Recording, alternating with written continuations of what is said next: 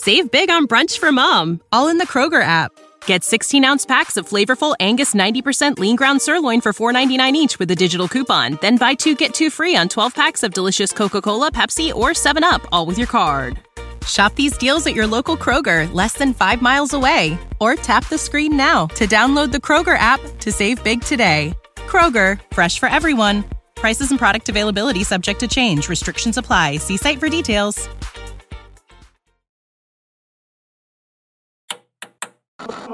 With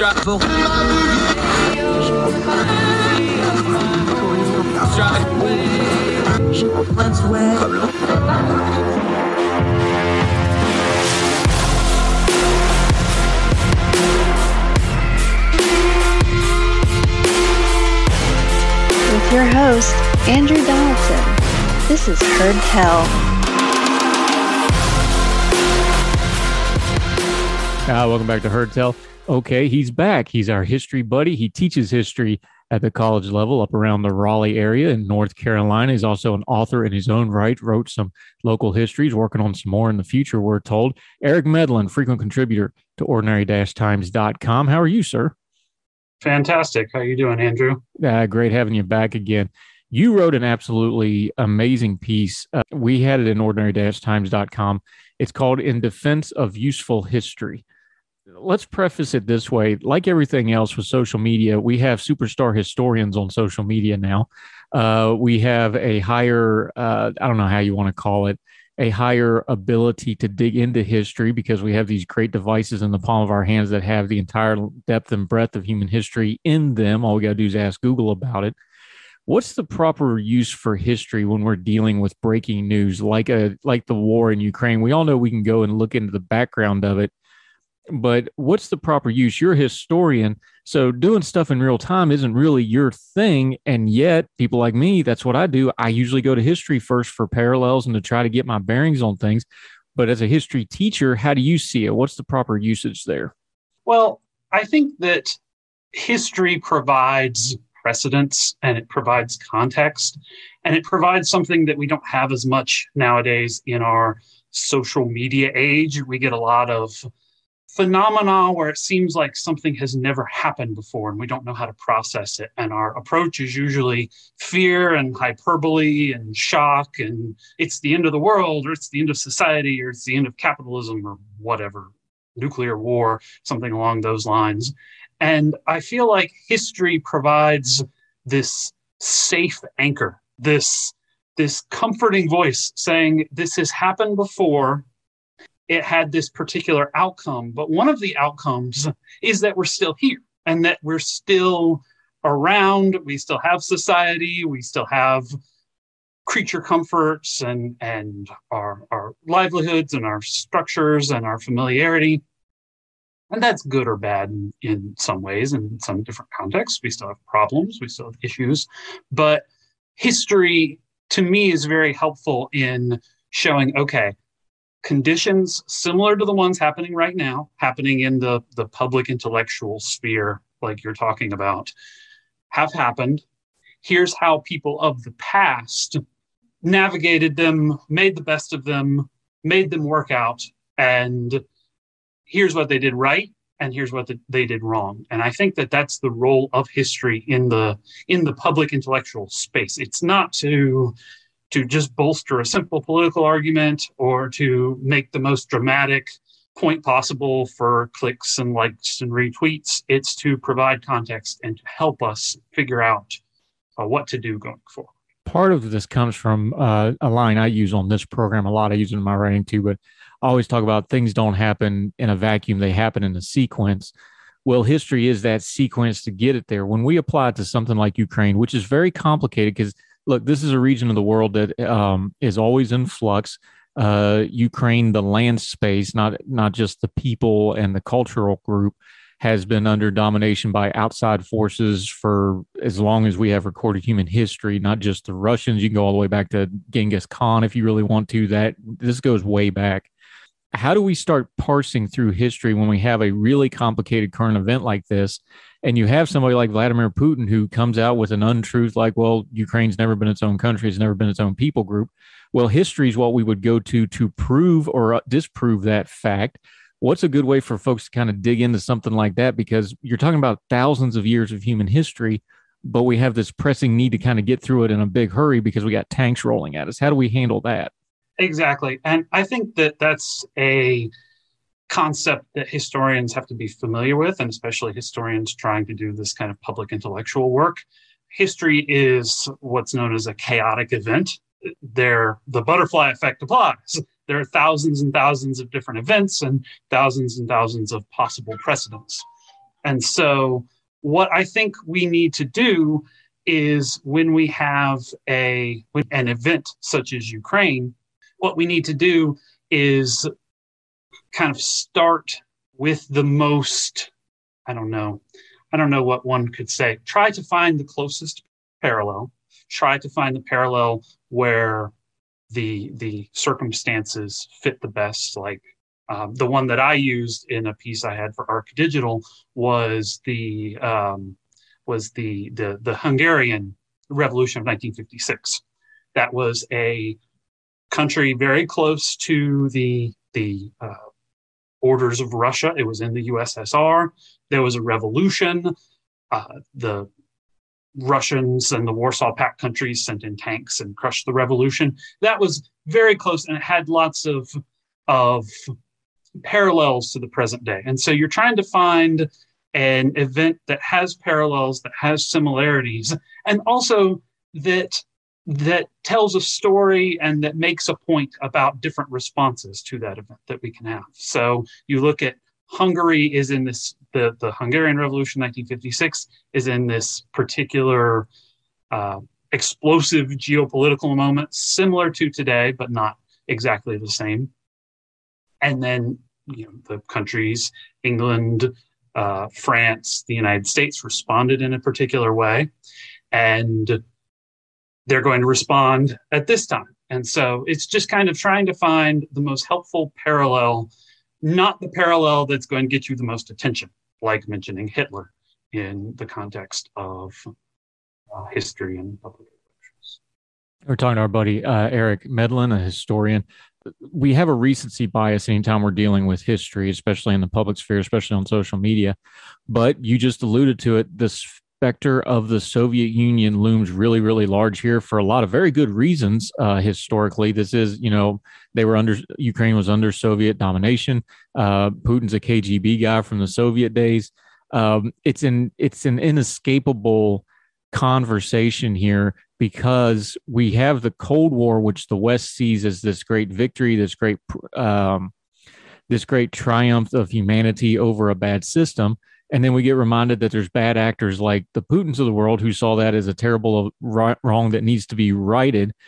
Even though it's a recency bias a little bit, there's a lot of learning to be done on things like the Cold War that we don't think about this way, but that's over a generation gone now. And maybe we haven't retaught some of those lessons properly.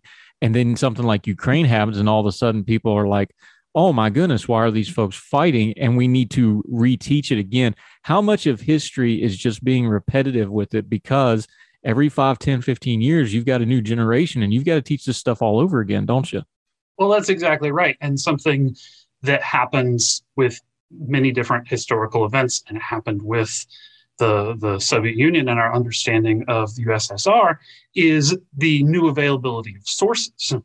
USSR opened up its archives in the early 90s. There's this fascinating story of how researchers rushed in to get these papers before they were going to be, spread to all four corners of the earth. And a lot of those papers helped historians relitigate the Soviet Union and relitigate the story of those past several decades. And then they published books and articles, and they taught the things that were that the West had gotten wrong about the Soviet Union, and that the earlier histories had gotten wrong. And so there's always more sources. And also, mid to late 90s, Soviet Union falls out of the headlines, people maybe aren't as listening as much to those new histories. And so public attention, new sources, new historians with new methodologies, all of that plays into this, what you're saying, this need to reteach history over and over and over again. The events happened, they stayed the same, but our sources and our approach and our mindset and the attention we're paying changed. Talking to Eric Medlin, our history friend, frequent contributor at ordinary-times.com, published author in his own right. Okay, when you take something really big, like a shooting war, like this is pretty much the largest land war in Europe since World War II, this is a consequential event.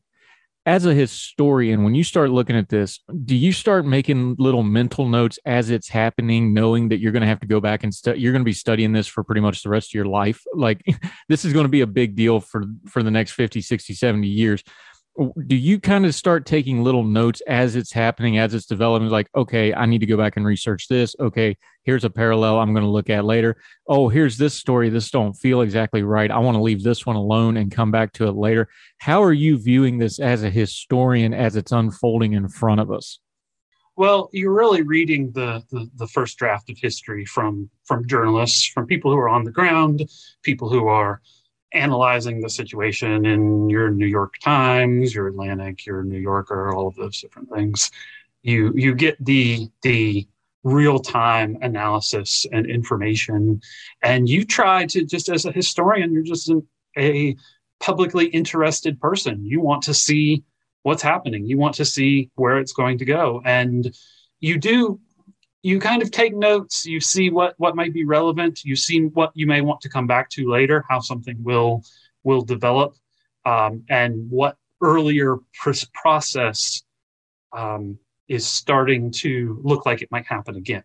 Like I keep posting about and telling people that Ordinary Times needs to have I think it's a mud week or a tire week or something along those lines, because there's this idea that maybe, one of the things holding Russia back was the melting snow and the mud and the poor logistics, and does that harken back to those earlier invasions of Russia in the early 19th century?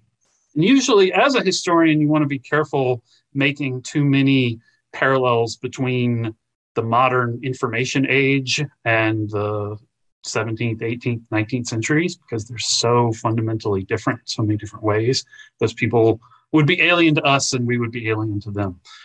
But in some particular ways, if you start looking at situations that are unfolding, you can start to see maybe those earlier helpful parallels can teach us something about what's going on. Yeah, I am a logistics guy. I'll tell you with 100% certainty, the Russians' logistics suck. We know they've sucked for years and years and years. And now you got the evidence because they don't know how to do logistics. They don't prioritize it. We treat our logistics as a weapon system in the U.S. military. That's why we're so great at what we do. And they don't. And you're seeing the results of it. But that's another story for another day. Historian Eric Medlin, we're going to continue with him in a minute. We're going to go into an example that he wrote about in Ordinary Times, some pushback about using history in real time like that, and also talk about a habit of some of the, we'll call them Twitter famous historians, to get into the prediction business, which is a little antithetical to being a historian. We'll get into all that. Our friend Eric Medlin, historian, more Hertel, right after.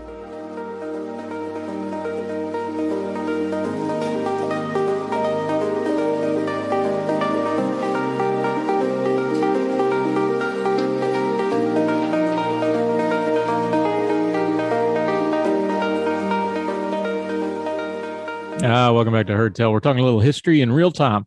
Our buddy Eric Medlin, he's a history teacher in the Raleigh area at the college level, frequent contributor to ordinary-time.com, and a published author in his own right, writing some local histories. We'll talk about those in a little bit. Okay, you took an example in your piece in defense of a useful history in Ordinary Times. There's some pushback that some people make about using history in real time.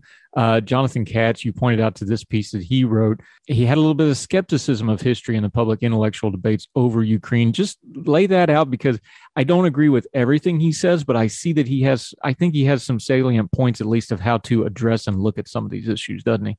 Yeah, he does. And the issue with that piece, and I love Jonathan Katz. I saw that piece because I follow him and read a lot of work that he does.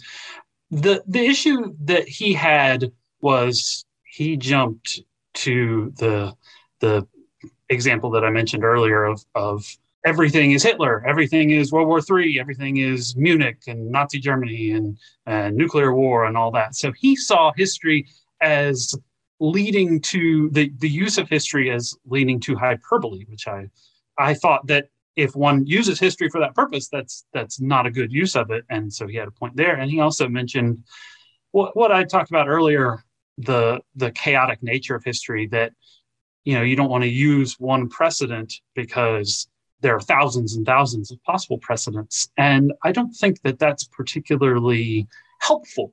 It's a chaotic system. History is a chaotic system, but that doesn't mean that you can't learn anything from it. It's like the weather is a chaotic system, and you don't fire the weatherman.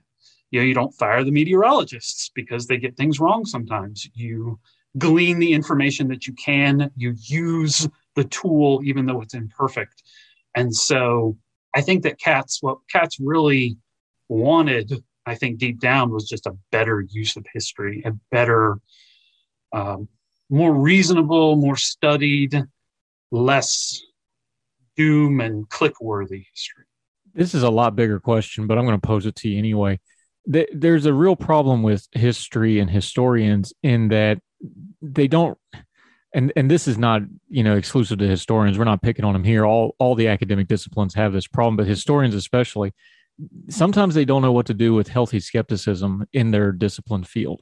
And what I mean by that is the reason Katz doesn't really get there, but he kind of dances around it. The reason we keep going to World War II is that's one of the few things in history that is really clear cut. There was a definitive good guy. There's a definitive that's as close to good guy, bad guy, black and white as you get in history. And I think that's why we go back to it so frequently. Is it stays in the parlance because that's the easiest one to understand. And sometimes historians, they struggle with the proper use. You touched about it on your piece. You said Katz's piece is a tidy argument for skepticism and historical analysis by public intellectuals. Sometimes we don't know how to really use skepticism in a healthy way because part of history, it's chaotic, but there are facts and truth to be found in here. And there's gray areas, but you still got to get to Hitler's evil somewhere in there, right? And that's the extreme example, but that's why people go to World War II, isn't it? Because that's the one they can get their head around. Is that what you think the case is? Yeah, I think that that's a good point. And this was actually what my master's thesis was about many moons ago, was about the role of historians in the public sphere and historians as public intellectuals. And the historical profession has become more, over the past 40, 50 years or so, historical profession has become much more standardized and dependent on the PhD and dependent on academic work and the use of jargon and all that fun stuff. And so the profession has moved kind of past much of the public. Much of the public is still buying, your David McCulloughs and your Doris Kearns Goodwins and your basic stories of good versus evil. The David McCullough building the Brooklyn Bridge is neat, things like that. And the academic historians are focusing on very complicated structures of power and discourses between different groups that don't lend themselves easily to public intellectual analysis. And there's this real desire, there's this real demand for it. And so people are turning to non-historians, and they're turning to maybe historians who are much better at talking to social media than they are at looking at history, analyzing sources, making arguments that are not influenced by their ideology, but actually by the sources, colored by their own interpretation, of course, but actually based on the historical sources, on the truth and the facts and all that. Yeah, there's been a running joke about there's David McCullough, the narrator of history, and David McCullough, the writer of history, and never the twain will meet. Kind of goes to what you're talking about. Talking to our buddy Eric Medlin, historian in his own right, published author in his own right. Let's just to use one example, since we're talking about World War II, Neville Chamberlain, you mentioned him in your piece.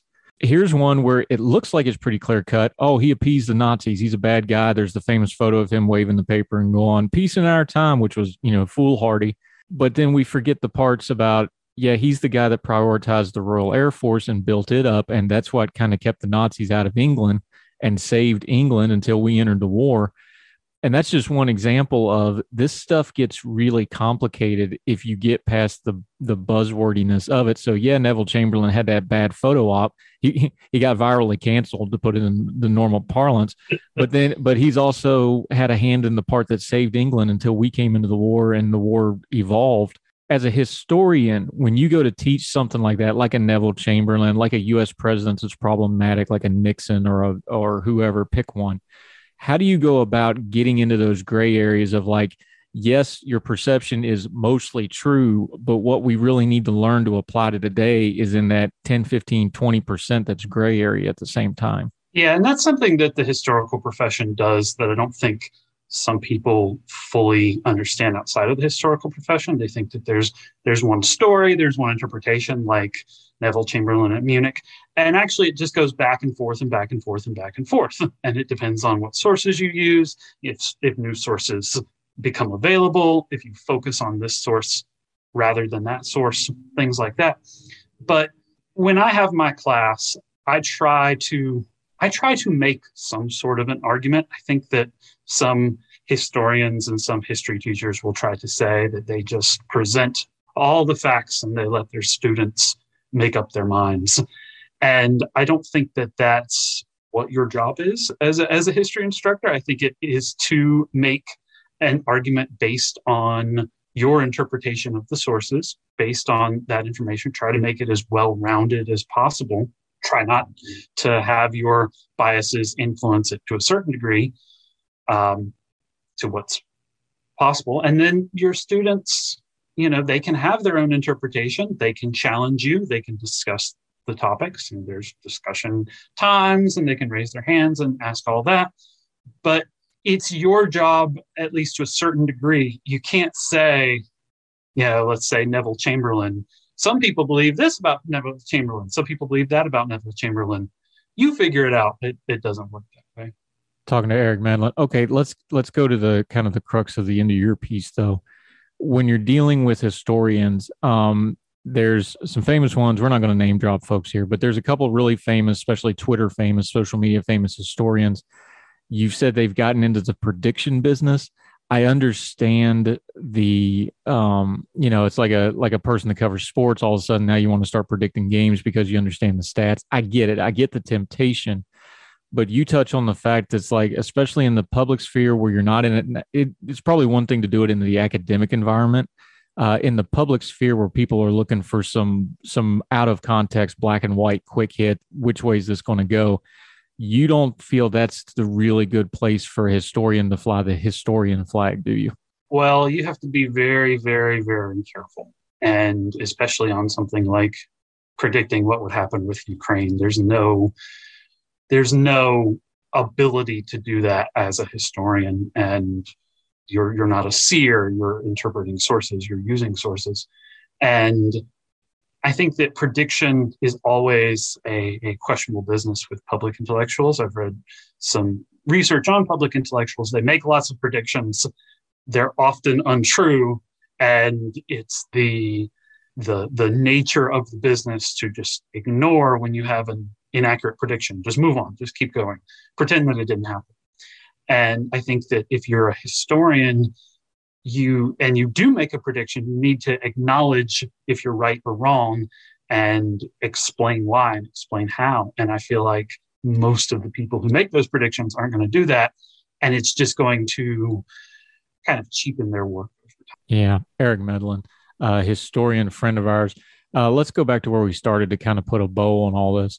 Again, the events in Ukraine, this is not unprecedented, as we've already laid out, because this stuff history doesn't repeat, but it rhymes a whole lot. And this is kind of a remix.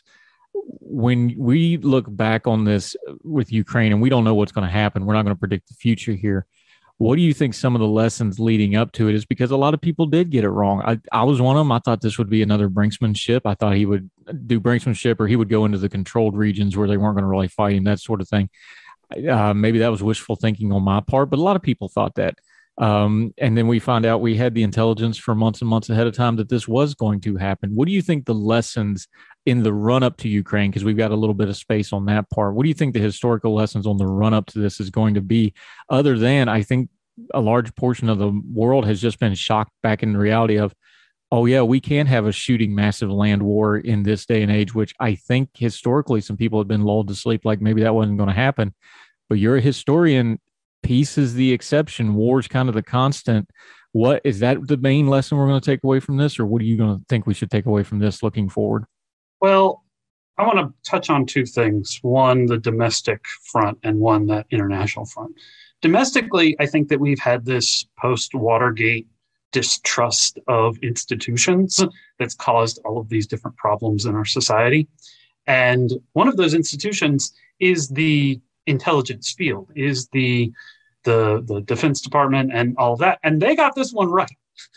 They got this one right. Why did they get this one right? What kind of intelligence did they have? How did they predict that? And how should we look at those pronouncements moving forward? I think that that's one thing we need to consider and look back on. These are people that we like to criticize, and they're often worthy of criticism, but they got this one right. Why? And on the international front, I think that it lulls us out of our sense of complacency, as you just mentioned, and it kind of, there's a chance that it's going to bring the world back a little bit, and in a good way, back to this slightly less skeptical time where, you know, in the 2010s after the Great Recession, there's this real distrust of internationalism, of the EU, of this growth in populism, this attachment to authoritarianism to Russia, and more recently towards Hungary. I think that's going to diminish a little bit. I think we're going to go back to a time where people worked together partially because they were afraid of Russia. And they're going to start being afraid of Russia again. And maybe that's going to lead to a little more collaboration. Now, that collaboration is going to happen without the world's largest country by landmass. And that's going to be influential as well. All these other countries are going to have to work together in order to pick up the slack, because they're going to keep Russia out of these economic relationships and these political relationships for a good long while. So I see the world in tragedy, the world coming together a little bit more than. Yeah, we can only hope so. Eric Medlin, he always does great stuff at ordinary-times.com. He also writes his own page at Medium. He has a book out, Local History in North Carolina. Make sure you go check that out. We're always thrilled to have you back. Until folks see you again, though, let them know where you're writing and your social media so they can follow you until we get you back on, my friend. Follow me on Twitter at Medlin Writes and ericmedlin.medium.com. And he's just about a weekly write-up at ordinary-times.com. Thrilled to have him. Always a good conversation. You write good stuff, my friend. You do good work. And we appreciate your time greatly today. Appreciate it. Definitely. Thanks so much, Andrew. Thanks, sir.